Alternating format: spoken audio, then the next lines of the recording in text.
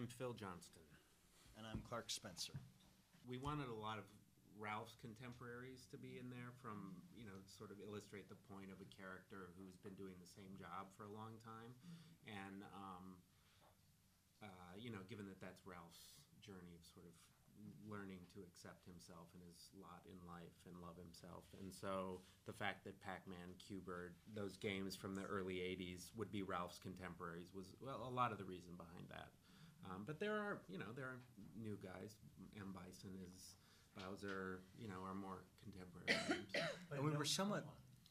No Tron. Well, we were somewhat limited, but once we said we were going to place it into an arcade, then the games had to be true arcade games that we were going to put into the film. We couldn't draw upon games that kids might be playing on their Xbox system that didn't exist as in an arcade. So that was also part of the limitation as to where we were going to go. But did Tron exist in the It did actually exist as in a thing. I think we felt like for us, we didn't want it to feel like we were doing the Disney thing, Tron being a Disney film, so we thought it would be more fun to have characters that came outside the Disney canon. It's a 9-quadrant film where parents, children, pets, houseplants are all going to love it. I think first and foremost, it's, you want a story that is going to have some universality, and you want characters that you follow and love. And so, yes, it takes place in the world of video games, but I feel strongly we could put Ralph and Vanellope and Felix and Calhoun in a movie that takes place in an office, and I would love following them in whatever they do. So that's first and foremost where we start, I think. And then, the fact that I'm 40 and I grew up playing Q*bert and Pac-Man and stuff, and my daughter's now 3 and doesn't play video games, but, the slightly older kids know what video games are, and so I think are going to understand those worlds and kind of the rules of those worlds. And then the fact that you have this character going on a journey that's quite relatable, I think it gives something to the kids and to the parents.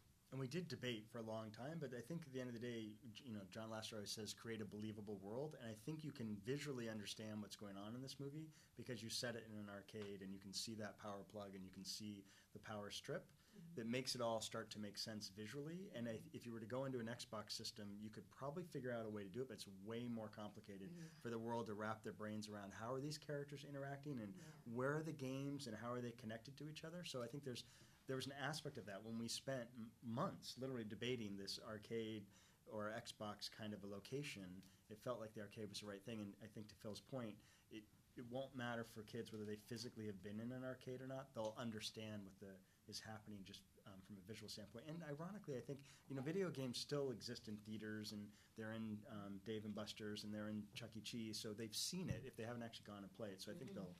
Yeah, that's true. So 12-step, that's true. You're right. A 12-step meeting. Of course, I think that's where you're hoping that parents will get something out of it that maybe kids aren't. And the 12-step thing, we all either know people or are in it in themselves. And that idea was, to me, it was a huge moment for me when we came up with that idea, because it gave definition to Ralph's journey so easily. Like, he's this guy that's conflicted. He doesn't know, what he's supposed to be doing, why he feels the way he does. And in these modern times, I think everyone's kind of going through that, anyone that's an adult. And then at the same time, you have kids thinking it's funny because the ghost from Pac-Man's burning up when the dragon blows fire at him, and you have Zangief and his crazy underpants and all that stuff. So you've got something that's operating on two levels, I think. And to me, that's what you want. Well, there's lots of play in words in Sugar Rush, of course, but I think once that world was set, we knew we could have fun. It's not as much puns, it's more like just trying to have characters integrate food within their conversation, because it feels like it's ripe to that word. Whose idea was it to have Skrillex in it? The animated character and DJ?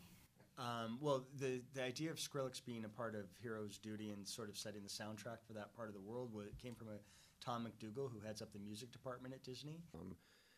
I went to school with Andrew Stanton, as you know, who directed Finding Nemo and WALL-E. and several of the people that founded Pixar. When we all graduated, our paths kind of split. You know, some of us went into television, some of us went into films. My path took me to The Simpsons. You know, where I was a director there right after graduating, very quickly out of college. I'll have to say that working at Disney right now and where the studio is as kind of, you know, it feels like even though it's the oldest studio, you know, in LA, animation studio, it feels like a new studio because it has new energy in it, you know, right now, and a lot of great projects, you know, in the pipeline. And these 4 years have really, creatively, they've been probably the most fulfilling of my career. You know, this is a movie with John C. Reilly, you know, and Sarah Silverman, and the audience is going to want to hear that chemistry, you know, between those two actors. So it'd be kind of silly not to have them together to play off of one another. So I made that happen, basically, you know. To take that big, you know, spectacular world of different genres of games and putting a very kind of simple, profound, you know, story in the middle of it. You know, a simple man wondering if this is all there is to life, you know, and set against the backdrop of these fantastic worlds. Phil Johnston, who wrote the screenplay, and I developed the script ourselves. So it was something that Phil and I worked on together. So it did not exist when I came onto the project. But just the notion of when I started, it was John Lasseter kind of mentioned, you know, the studio's been trying to do a video game movie for many, many years, and no one's really cracked it.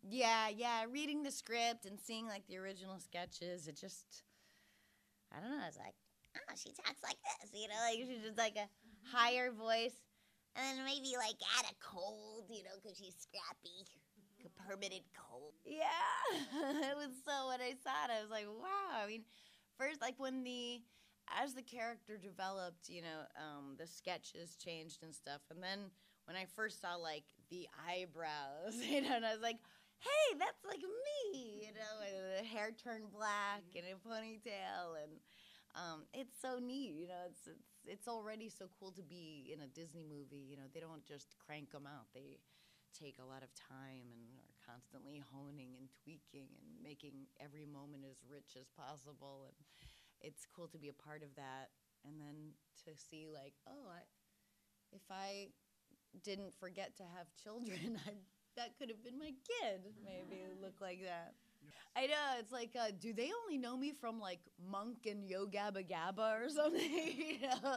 No, you know, they knew full well what they were getting into, but I found it worth it, and I'm shocked and grateful, you know. But, you know, you look at, you know, the dirtiest comic of the 80s was Eddie Murphy, and he's slipped into this world pretty seamlessly. But, and also it's, you know, look, I'm not going to try to say pussy in the movie or something, you know what I mean? I have other sides of me that are, can be lovely and child appropriate, you know. But did you ever Yeah. It's exciting, you know. It's John Lasseter I saw yesterday, and I said, this is such a gift you've given me, you know. And he said, yeah, I have. I've given you a gift, and Vanellope is going to be someone that's in people's homes for beyond, you know, your years. And I was like, oh, that's so neat, you know.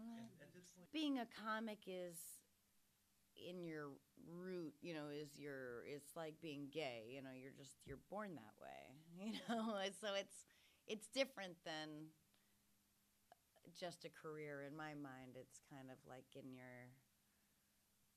comics are a whole other breed, and I think a little bit. And but I love to act. I think that I get I don't get as many opportunities to, because I am people know me too much. You know, I'm so exposed and again can be polarizing and not for everyone. And you know, understandably, when people cast a movie or they cast something, they want people to get lost in these characters. And I think, you know, if I were casting a movie, I would understand not wanting someone that when the audience looks at them, they go, "Oh, that's Sarah Silverman." You know, but I think I could disappear into a role, but you know, and every once in a while, someone comes along like Sarah Polley, who's like, "Yeah, you know." It is funny, you know, when I did her movie, people were like, "Oh, who knew you could do drama?" And Seth Rogen and I both were like, "It's the same." You know, you're just saying lines honestly. You're saying words real. I mean, it's so odd to us that there's a difference in people's minds, you know. This is a movie that is for everybody. If Disney cannot bring Republicans and Democrats together, I don't know what can. Yeah. Oh, yeah. Yeah. Yeah. We had a place called Space Center in New Hampshire where I live. And actually in northern New Hampshire is Fun Spot where King of Kong, you know, takes place. I don't know if you know that movie, you know, where the grown men are very into Donkey Kong in that competition. My sisters and I played video games at night. That was like the thing to do at night. And our local Dairy Queen had a game called Joust that I mastered. My whole family is there. You know, my dad, I think, Googles me about every 14 seconds. But I have 5 nieces and nephews, so I'm really excited for them to see it. They live in Israel, so it probably won't be my voice. But I'm sure they'll see the American version. Oh, thank you so much. I mean, let's face it, it's not like every day someone's coming to me saying, "Oh, do you want to play the lead in a Disney animated film?" You know, so just the pedigree of the studio and Rich's work. He did The Simpsons and he worked on Futurama. Like I knew he was a really talented guy. Phil Johnson, who wrote the script, he and I had just worked together on Cedar Rapids, and he's another Midwestern guy like me. So I knew like we were going to be able to work together in a great way. And you know, like it took me a little while to sign on. Even having said all that, it took me a little while to sign on because I wanted to make sure I was going to really be able to believe in the project and be able to really put my heart into it instead of just kind of plugging in like a hired hand kind of thing, you know. I've been offered a lot of animation in the past, and it just seemed really kind of like a boring day at work. Actually, you go in. A lot of times they don't even give you the whole script. They're like, "Yeah, just read this page. Don't worry. Like faster, slower. Okay, now a funny one." And then you go home, and all the creative part is done without you there, and you don't get to meet the other actors and all this stuff. I just thought so I passed on a lot of stuff over the years, but just meeting. I mean, this all began with just sitting down at lunch with Rich Moore. You know, it wasn't like walk into the giant magician hat building or anything. It was like just go to some restaurant and sit down and meet this really sweet guy who seemed really generous and open and kind. And he said, "Look, there's a way that people make these movies, but we can make this movie however we want to make it. And I want you to give as much as you want to give. And I want to make the situation work for you. And because, you know, the reason I see you as this guy is because I love your work already, and I want you to be able to work in the way you want to work." So I think at the end of the day, everyone really put a lot of their heart into the movie, you know. Disney has this reputation for being this giant monolithic corporation that churns out, you know, market-driven entertainment. And I think what we're seeing is like the beginning of a new age for the studio where, you know, with John Lasseter coming in and all the Pixar people, you could just get the sense when you're there that, yes, it's still this big corporation and it still has this wide reach, but the actual creative people behind it are being given a lot of freedom and a lot of chances to really put their heart into their work. That, and Jack Black and I once recorded a whole animated movie on spec. well, you know, they were just trying to get the money together or whatever, and all the characters were designed and everything, and the script was written, but yeah, and then it went nowhere. My wife pointed out something to me this morning. She's like, "It's so funny with you know, when Ralph goes to the party, like he's not invited, and then he comes in, and then he makes a mess of it, like as soon as he walks in." And she said, like, little kids can really relate to that because it's like you're trying hard not to break something, and then you make a mistake, or you lose your temper, and you're just trying to, you know, it's such a precarious balance as a kid, keeping yourself in control and being able to handle things or not mess stuff up, and then the regret of messing stuff up, and I don't know. I think it seems to be working for all audiences, which I'm sure the marketing department is just over the moon about. Right now, I'm like, oh my God, like I'm in this movie. Like I just saw it complete for the first time the other night, so I'm really still just like digesting what it's all about. And yeah, you know, I knew what I was getting into. I knew that this was, if it was successful, would be a big thing. But that's what you want as an actor. You know, you want the things that you're proud of to be seen by people. And having fun part was just a feature of being able to improvise in the studio, and I mean that is one of the great joys of doing voiceover work. You often have more time than you need. You know, they'll book 4 hours for a session, and to do the scripted material well takes you probably an hour and a half, and so you have this extra time just kind of fool around. As a result, the pressure of getting it right is really not there. It just feels like this laboratory where you're just trying to make each other laugh and surprise each other. And that's different than on a live action movie where the sun's going down, there's people standing there, it costs money every second that you're out there working, and there's a lot more pressure in that situations. Like I said, my main goal was to just try to make it sound as honest as possible, you know. I think I mean, if you can do it well, like Alan Tudyk, who plays King Candy in the movie, doesn't talk like that at all. You know, it's like that was a layer that he put on as an actor, but he does it so well. He was able to be honest through that voice. But Ralph's a different character than that. He's someone who's just more kind of straight ahead, a simpler guy. I don't know. One of the things That's a temptation in animation a lot. Put on a funny voice, you know, but yeah, I mean, I was the test generation for for all this stuff. I mean, you can blame me and my generation, I think, for the popularity of video games because, I mean, it was just undeniable. It went from pinball machines to Space Invaders. I remember the day that machine suddenly appeared in the bowling alley where I used to hang out in Chicago, and it was like, oh my God. It was such a quantum leap from what we'd had for you know, entertainment up to then. I mean, there weren't even computers then. Like people forget, like no cell phones, no computers. Like it was just this crazy thing that suddenly you could manipulate what was on the TV. Like you couldn't even do that. There weren't even really VCRs yet. At least I didn't have one. So just the idea that you could move a button that would move something on the screen was radical, you know? And it cost me a lot of money, like a lot of quarters. And for some reason, I don't know why, I seemed to get worse the more I played. Like I'd be really good at first, like just my instincts would be great. And then the more I thought about it, like the worse I got. I mean, I was just bowled over by how seamlessly Sarah channeled that character, you know?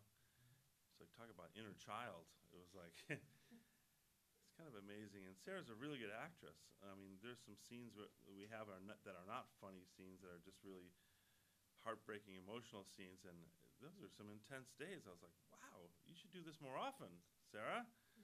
You're good at this. Do you guys go off script much? Yeah, we went off script a lot. That was the whole point of having us in the same room, being able to improvise, especially the more smart aleck kind of stuff where we would trade insults or whatever. A lot of that we would just try to one-up each other, and some of it ended up in the movie. And then, you know, I went in for a Q&A with all the animators just because they were curious to meet me and they wanted to get some more insight as they headed into the heavy lifting of the animation part of the movie about what my point of view was about the character. And so I went in and did this Q&A. And then while I was there, I was like, why don't I just do some movement for you guys to show you what I was thinking of? Because I have a lot of, like, I come from an Irish Catholic family in Chicago. There's a lot of ex-football player guys with big guts, like, you carry themselves a lot like this guy might carry himself. And so they were like, oh, my God, that was so cool how you did that. I was like, I could do that for hours. I'll come back. And they're like, you would? Like, yeah. So I went in and did this, like, motion study where I actually acted out the scenes. I walked around. I showed them what it was like the 8-step process of getting up out of a chair and, like, all that stuff. And so they really appreciated that. And so I think as a result, even more than usual, a lot of my physical characteristics ended up in the... Thanks a lot. I'm Jane Lynch. I play Sergeant Calhoun. How are you this morning? Oh, I'm good. Oh, yeah. 4 years. Took 4 years to do this. Yeah, I did an episode of The Simpsons. It took a year. I would go back in and replace a line. Phineas and Ferb. I'm doing a Phineas and Ferb, and I think we're probably in about the year mark. That particularly cool thing. Yeah. When you look at that. My daughter doesn't get excited about much anymore. It's like, I'm hosting the Emmys. Oh. I came home with that, and she was like, oh. And it says 1 of 1,000 limited edition. So I'm going to sign that sucker, and it's going on eBay. And I'm going to pay for that garage. I'm going to love it. And she's so hot, and she'll live forever looking like that. I think America cares for. What could be an action figure? How about Christy coming with a little, with a poodle? That might be funny. A mighty wind. Yeah, or a mighty wind. Yeah, the sexy. Yeah, I've done some vixens in my time, haven't I? I think she just stands there. Yeah, I think she moves. Maybe she probably moves. I have not taken her out of the box. All of the 40-year-old version, it loses its value if you take it out of the box. When you look like that action figure, you don't have to do it. Exactly. She doesn't have to do anything but just stand there.